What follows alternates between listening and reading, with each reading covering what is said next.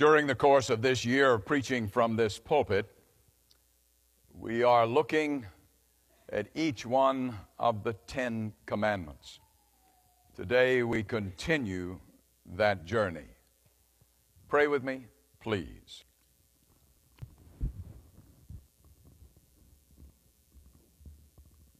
Lord, nothing in my hand I bring, simply to thy cross I cling. Amen.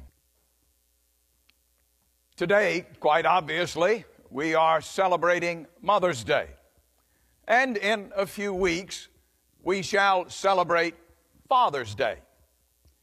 We have those two very special days here in America because of two women, Anna Jarvis and Sonora Dodd, both of whom were determined to honor their parents. Anna Jarvis was concerned that in her church there was never any acknowledgement of the important role that mothers play in the human experience. Those thoughts were triggered for her as she sat at her dying mother's bedside, caring for her mother day after day, ultimately witnessing her mother's homegoing to heaven in 1905. It was after that she approached her church about the possibility of having a service to celebrate and honor mothers in that area. It took 2 years for the church to decide that that was a good idea. But finally, in 1907, in her church, the Methodist Church in Grafton, West Virginia, for the very first time, they had a service celebrating mothers in that community.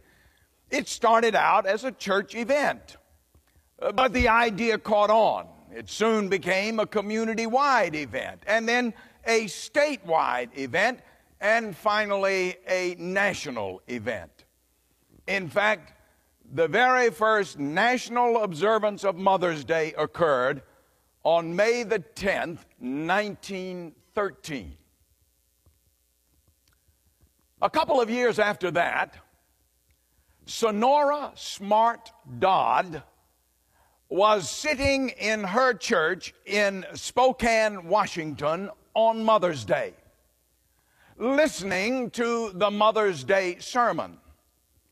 As the sermon unfolded, suddenly Sonora Dodd, in her mind, went racing back through the years all the way to 1890, to the day when her father, Billy Smart, entered the home having returned from his wife's funeral. He proceeded to embrace the 6 children in their household, tried as best he could to explain to them that their mother would no longer be coming home to them, tried to reassure them as best he could that somehow now he would not only be a father to them, but he would try as well to be a mother to them. And as Sonora Dodd was sitting in the pew on that Mother's Day, she began to reflect on how magnificently her father had actually fulfilled both of those roles in her life. And it occurred to her that it might be a good idea to have a day honoring fathers as well. And so she approached the city council in Spokane, Washington. They agreed that it was a good idea. And so they established such a day for Spokane. Well, the idea soon caught on, and it spread. And in 1924, President Calvin Coolidge signed a bill authorizing a national day of observance, henceforth to be known as Father's Day. Now, it's worth remembering, I suppose, that this business of honoring mothers and fathers did not really originate with Anna Jarvis and Sonora Dodd. It didn't even begin in the United States. It arose, quite frankly, out of the fifth commandment. You remember how the commandment reads, "Honor your father and your mother, so that you may live long upon the land which the Lord your God gives you." Today, I wish to focus our attention upon the incredible power contained in the fifth commandment. Focus first on the position of the commandment. It presents the right order. The position of each of the 10 commandments is no accident. In fact, the 10 commandments can actually be divided into 2 subgroups. The first 4 commandments have to do with our relationship to God. The first 4 commandments declare that we are to have one God and only one God. We are never to worship idols, images, or false gods. We are never to take the Lord's name in vain. We are never to treat the Lord with disrespect. And we are always to set aside at least one day every week in order to specially honor our God. So the first 4 commandments have to do with our relationship to God. The last 5 commandments have to do with our relationship to other people in the world about us. The first 4 teach us to honor God. The last 5 teach us to honor the people around us in this world. And right at the hinge, right at the turning point, right at the position where we move from honoring God to honoring other people in the world, right at that point comes the 5th commandment. Honor your father and your mother. Again, the position of that commandment is no accident.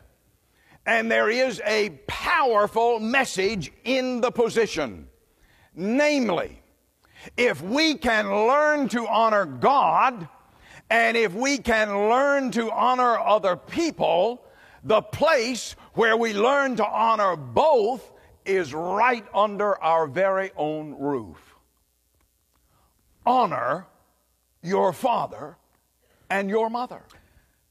Has it ever occurred to you that Christianity is the only religion in all the world which dares to call God Father? Why is that true? It is because at the very center of the Christian faith is family. That's the way Christianity began. If you go to the other religions of the world, inevitably you will find that the purported founders or leaders of those religions came onto the human scene as fully grown adults. Christianity is different. Christianity began with a family, with a mother, with a father, with a tiny baby. Christianity began in the manger in Bethlehem. And therefore, Christianity has both at its beginning and at its center the family. The family is central to our faith, just as Commandment 5 is central to the 10 as a whole. The family is at the center. And the Bible makes it quite plain that the purpose of the family is very clear and very simple. The Bible teaches us that our life is a gift of God. And God gives us that gift through our family. The family exists to give life, to promote life, to protect life, to preserve life, to encourage life, to inspire life, to shape life, to develop life, to direct life, to educate life, to celebrate life, to consecrate life. The family is central to the Christian faith. And therefore, the position of the fifth commandment is significant indeed. For it declares that after our relationship to God, before all of our other relationships in life, there must come the relationship to our family. The family must be the number one priority. Family first. And in this land and in this time, my dear friends, we need to be remembering that. Family first. Honor your father and your mother. But focus now on the principle of the commandment. It prescribes the right honor. If you look in the dictionary, the word honor is defined as follows: to place in a position of esteem and authority. And therefore, I would be willing to suggest that the fifth commandment calls us to esteem our parents by yielding to their authority. Now, understand, please, that we are to do that only insofar as they do not ask us to do something contrary to the will of God. Oh, yes, that has to be said. But otherwise, we are to yield to the authority of our parents. That's not a very easy thing to do sometimes. I have always loved Frank Harrington's story about the father who one night at the dinner table said to his young son, "Son, when we get finished with dinner, we're going into the den and we're going to discuss the facts of life." When dinner was finished, into the den they went. They sat down. Immediately the little boy said, "All right, Dad, what is it that you want to know?" Well, the fact of the matter is, that's often the way it is today. Children, whether they are grown or not, tend to think that they know more than their parents. And so it's sometimes very hard for children to yield to their parents' authority, even though the Bible says that is the honorable thing to do. Now, I am painfully aware of the fact that there will be some of you here who would say to me at this point, "But my parents are not honorable. My mother has made my life a nightmare. My father has treated me harshly, maybe even abused me. How can I honor my parents when they are not honorable?" Tough question. Good question. Fair question. Let me answer it straight out. You are to honor them still. Please hear me correctly. You are to honor them still. Let me put it to you this way. If you are going to honor your parents only when they are honorable, are you willing then for other people to honor and love you only when you are honorable, only when you are lovable? Or take it a step farther. God chooses to honor and love us with the blessing of the gift of His only begotten Son, Jesus Christ, even though we are not always honorable and lovable. Would you then want God to withhold that gift until such time as you prove honorable enough and loving enough to warrant receiving the gift? Heavens, no. So, we are called by this commandment to honor our parents even when their conduct is not honorable. Why? Because, remember, the purpose of the family is to give life. Your parents have given you the gift of life. And even if you cannot honor them for any other reason than that, at least honor them for bringing you into this world. So we are called by this commandment to honor our parents regardless of whether or not they are honorable themselves. In other words, we are called to honor the office of parenthood, even if those who occupy that office do not always behave in an honorable manner. Let me turn it around and say it like this. If you owe money to a man, you are not relieved of that debt just because that man happens to be a drunkard. By the same token, your parents have given you life.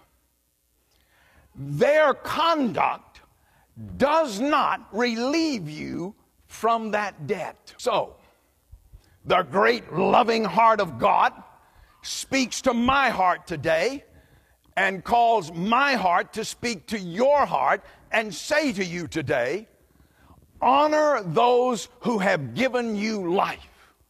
If you cannot honor them for any other reason than that, then honor them for that reason alone. Honor your father and your mother. And of course, today especially, honor your mother.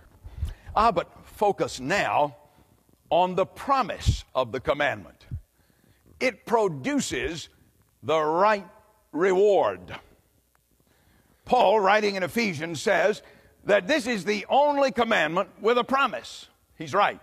You remember how the commandment goes. Honor your father and mother so that you may live long upon the land which the Lord your God shall give you. That's the promise. What does it mean? Does it mean that if we honor our parents, we're going to live to a ripe old age? No. Doesn't mean that at all. There is no guarantee of that. Instead, what the promise means is this: a nation where children honor their parents and where family life is built strong is a nation which shall be strong and permanent and enduring. You see, children honoring their parents produces stronger families. Stronger families produce stronger people. Stronger people produce stronger societies. Stronger societies produce stronger nations. If children honor their parents, if families are built strong, then the nation will endure. Marian Anderson was one of the greatest women America has ever produced. This wonderfully warm, wise, extraordinarily gifted woman became the first African American to sing regularly from the stage of the Metropolitan Opera in New York. On one occasion, a reporter asked Marian Anderson, "What was the greatest moment of your life?" Oh, Marian Anderson could have pointed to so many such moments. She could have referred to the time when the best-known conductor of the day, Arturo Toscanini, declared for all the world to hear that Marian Anderson possessed the most magnificent voice of the 20th century. She could have pointed to the time when she sang for an audience of 4 at the White House, President and Mrs. Roosevelt, the King and Queen of England.